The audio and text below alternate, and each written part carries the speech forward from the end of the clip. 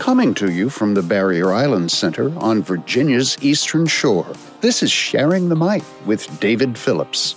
In each episode, we try to give you a different perspective of life on the Eastern Shore, whether it's about an occupation or simply stories of what people who have lived here have done in their careers. If you like what you hear, share it with your friends.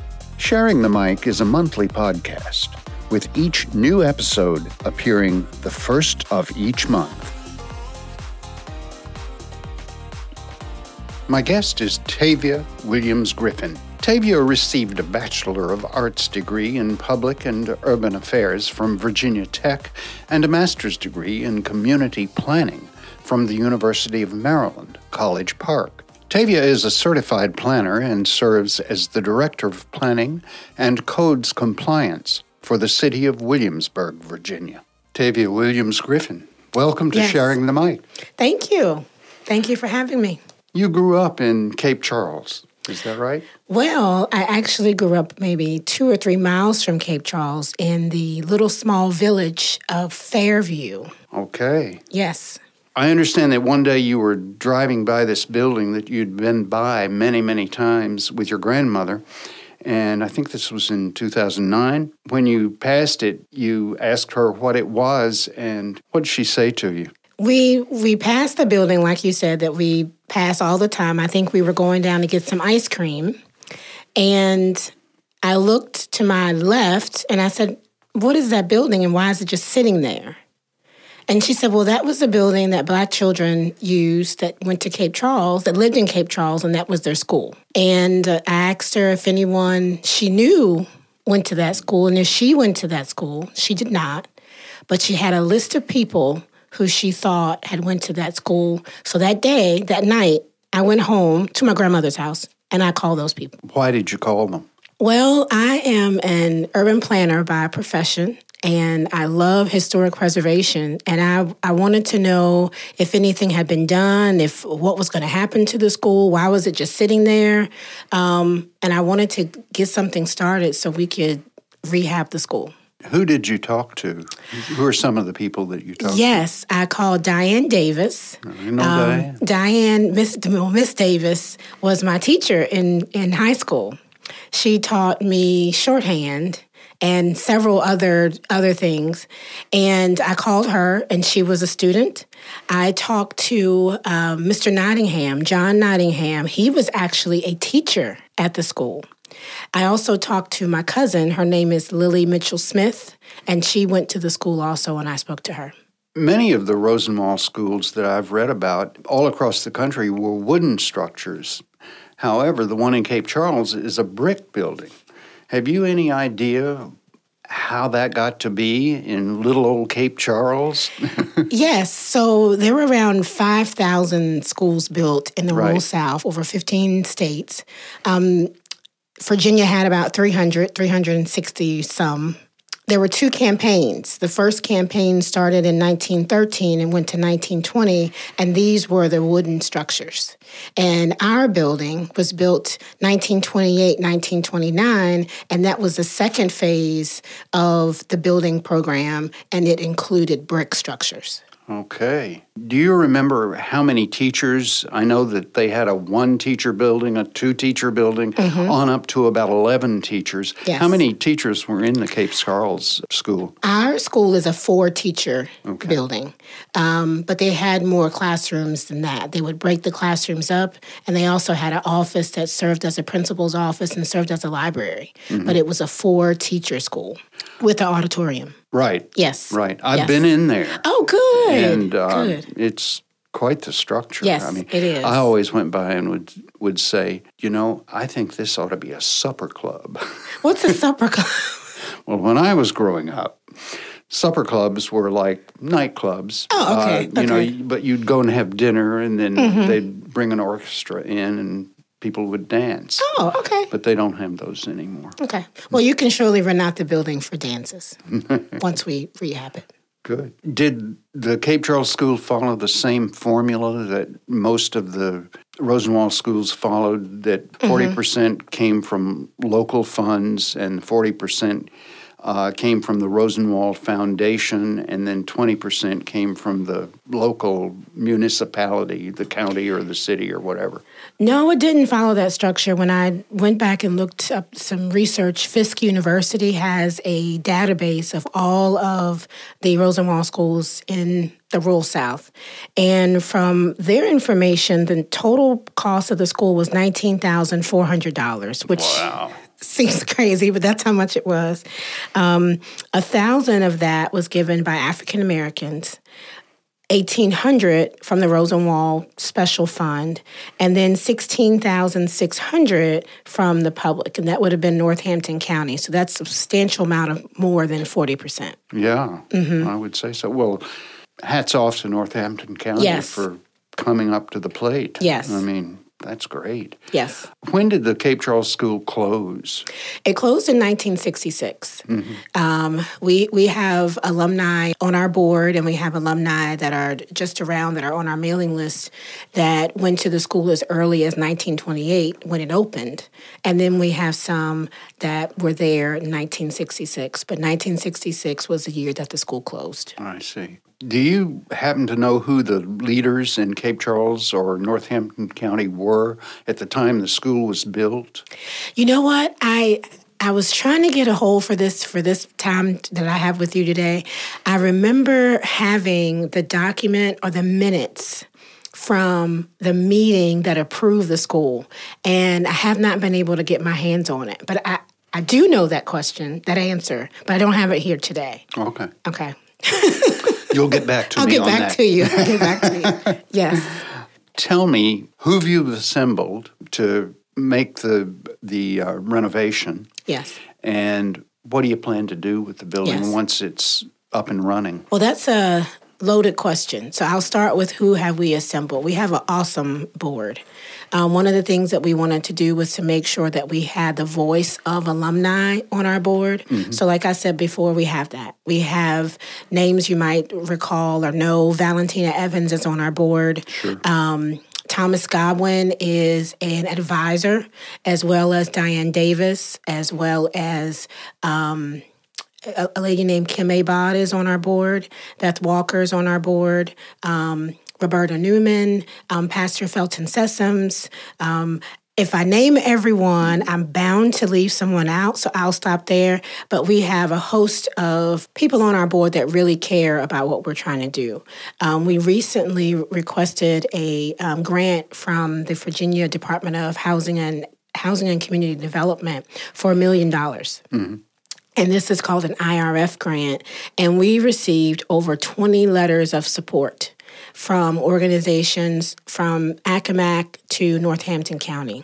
They included who I would say is our number one partner at this time, of course, the town of Cape Charles, also the Northampton County Board of Supervisors. We received a letter. We got a letter from the school board. Also, the Eastern Shore Community College. Our building will actually have a class from the community college there. And we're excited about that because we know, and from statistics, what we know is that many people in the lower shore, Northampton County, cannot afford to make that trip up to the school. So we will have a class here where they will be able to take advantage of the class, and it will be taught by professors from the Eastern Shore Community College. And that letter of intent is in place, and we have a wonderful relationship with the college. We also will use this space for workforce development. And we have letters of support from, I grew up here, so I'm going to date myself, but I say Bayshore Concrete, and I know that's not right. So, but we have letters of support from several businesses and organizations where they have said they will be able to use our space for workforce training. And right now, they don't have that space anywhere on the shore. So we are excited about the possibilities and all the programming that we'll have coming through. And it's really, we are gearing up to be a multi-generational education center, teaching not only adults, but the youth. What will the college teach? Have you gotten that far? Is it going to be continuing education, or is it going to be one of their courses in their normal curriculum? It will be continuing education, and we also will have classes that will be for high school students as a track. Instead of them, right now, high school students can go to the college from Northampton. Well, wouldn't it be easier if they can come to Cape Charles than making that trek up to the college? So they will be able to come here and take those classes in our space. Terrific. That's terrific. So you're going to have classes there. Yes. You said it was multi-generational. Yes. How young to how old? Well, we have not got specific programming in place at this time. As you know, we're just in the phase 1 of rehab. So if you take a look maybe around December, you'll see our new roof coming in. And then we'll go inside the building and do some asbestos removal and lead paint removal. So the programming that we're thinking is really having younger children. And we don't have it all together yet, but we'll have space outside for outside recreation and outside teaching opportunities. And we have a large population here of retired persons, and we really want to glean off of their wisdom and bring in teenagers and maybe tweens to learn from them. And maybe that's math tutoring. And maybe that's how to land a job. Maybe that's interview skills. Maybe that's public speaking. We really want to tap into the expertise that we know is on the shore to help those that live here and have lived here for generations, because we see opportunity. Unfortunately, Northampton County is one of the poorest counties in the Commonwealth, and we want to change that dynamic, and we feel that we could do that through educational programming. We also know that we have NASA, right? What we call up the road. If you're from here, you call it up the road. And we're trying to make sure that we have the workforce. When we have these businesses coming in, we're talking about offshore windmills and rocket launches and all these things. And why not have the talent here and grow the talent here, so when these businesses come, we are able to plug into those jobs where they're not just bringing people to come here, but we're plugging in and we have the workforce that they need. And so that's the idea, and that's what we've talked to the community college about. Boy, that's exciting. It is. Will there be daycare? Is that part of the plan, to have sort of a daycare center for very young? We have not talked about that, but like I said, by profession, I'm an urban planner, and one of the things that we struggle with when we're trying to figure out a comprehensive plan and you're trying to get people to come out to meetings, one of the hindrances that we see is that young families need care. It's not like they don't want to come to the meeting and they don't want their voice to be heard, but their children are a priority. So I don't know if we'll have a daycare center per se. That's something that we have not discussed, so I can say that's not on the table. But I will not say that if we have a programming that is geared toward young mothers, that we would not have some opportunity to bring their kids, that we would have someone to take care of them so they can take advantage of the programs. You mentioned that very soon we'll be seeing the new roof come on. Yes. What's the timeline? Do you have a timeline for when things are to be done and when you plan to have a grand opening? So our goal is 2024. 2024 is our goal to actually open the building. We have raised about $800,000 to purchase the building and also for phase 1. And phase 1 included some will include abatement. It includes abatement of lead and asbestos. It includes us putting on a new roof. That is the original roof from 1929, and it's done a wonderful job, but it is time for it to go. Is it an asbestos roof or a slate? It is an asbestos roof. If you've gone by the school lately, you may see that 2 trees have come down, and we hated to take those trees down, but there was some damage to the trees, and the trees were also leaning on the roof. So that was a part of phase 1. Also, phase 1 includes temporary electric going into the building so we can move forward with everything else. And then phase 1 also includes some window restoration. Our next phase, the total that we're trying to raise is $2.2 million. And so phase 2 actually gets us into the building to start the rehab. On our board is, I mentioned Beth Walker. And Beth, if for those who don't know, she is the owner and operator of the Northampton Hotel, that historic hotel, and that is what she does for a living. She's a historic, I don't know if she would call herself a historic preservationist, but she does a wonderful job in restoring historic structures. And so she is on our board, and she's our project manager for this. And she's done an excellent job in moving us forward. Terrific. Say people are interested after they hear this and Yes. they want to get involved. How can they do that? Well, we do have a website. It's CC for Cape Charles, rosenwaldschool.org.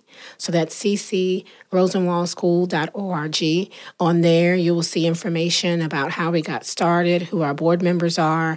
We did an oral history project, and you'll get to hear from some alumni to tell you about their experiences at school. And there's also, you can put in your email, and we will begin to send you our newsletter. We have a newsletter coming out at the end of September, beginning of October. So if you're interested in staying on top of what we're doing, please, that is pretty much the best way to stay on top of it, as we have someone that's helping us send out those e-blasts so people can know what we're doing. I did want to mention one other thing.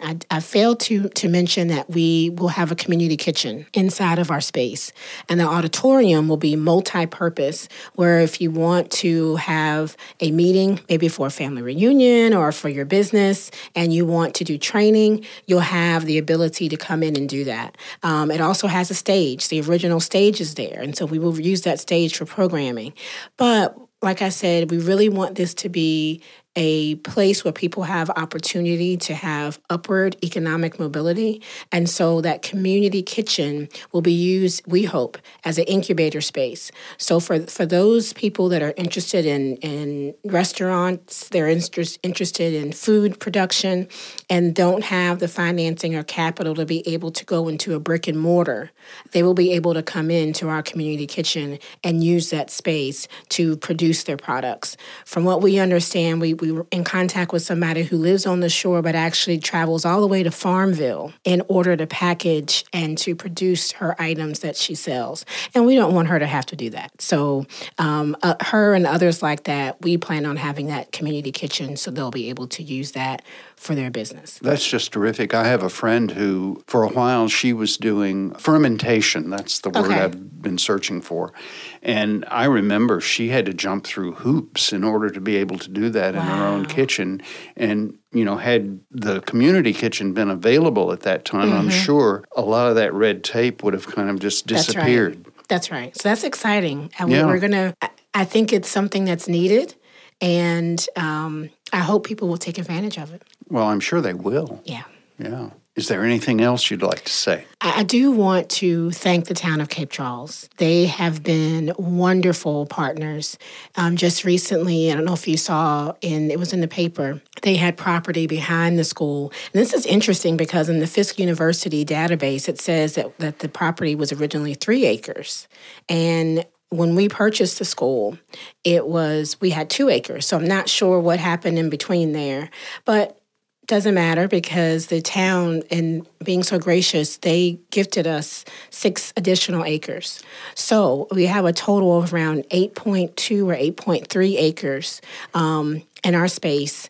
And we plan on having programming there. We plan on doing interpretations there. There was a May Day celebration that the school had, and every alumni that participated in the alumni or the oral history project, each one of them spoke about May Day. So we're going to recreate that May Day experience, and that'll be one of our annual events. And we have enough space to do that and invite everyone to come with the 8 acres that we now have. So thanks to the town of Cape Charles, and there are many others, but they have really come alongside and have been nothing but supportive since 2009 when we started this. They have been with us all the way. That is terrific. Yes. And 2009, man, you've been at this for a long time. You know, I have, but I really didn't even think about it. My husband's probably thought about it. But we can't stop until it's done. The thing is, in 2009, we got the the historic marker, put it in 2011, and we had a program at First Baptist Church. Pastor Sessom's church is on our board. And I was looking through those pictures, and some of those alumni who were there in 2011 are not with us anymore. And so we want to make sure that the alumni that we have now, we want them to see this happen. They have to see this happen. So we can't, it has to get done. There's no alternative. Tavia. Yes. Thank you so much for being with me. You're welcome. I've enjoyed it. You have been listening to Sharing the Mic with David Phillips, produced by the Barrier Islands Center on Virginia's Eastern Shore. Sally Dickinson, Executive Director. Kristen Dennis, Office and Marketing Manager. Megan Ames, Director of Planning and Development. Tracy Jones, Director of Education. The Barrier Islands Center is located at 7295 Young Street in Machipongo, Virginia, 23405. The website is www.barrierislandscenter.org.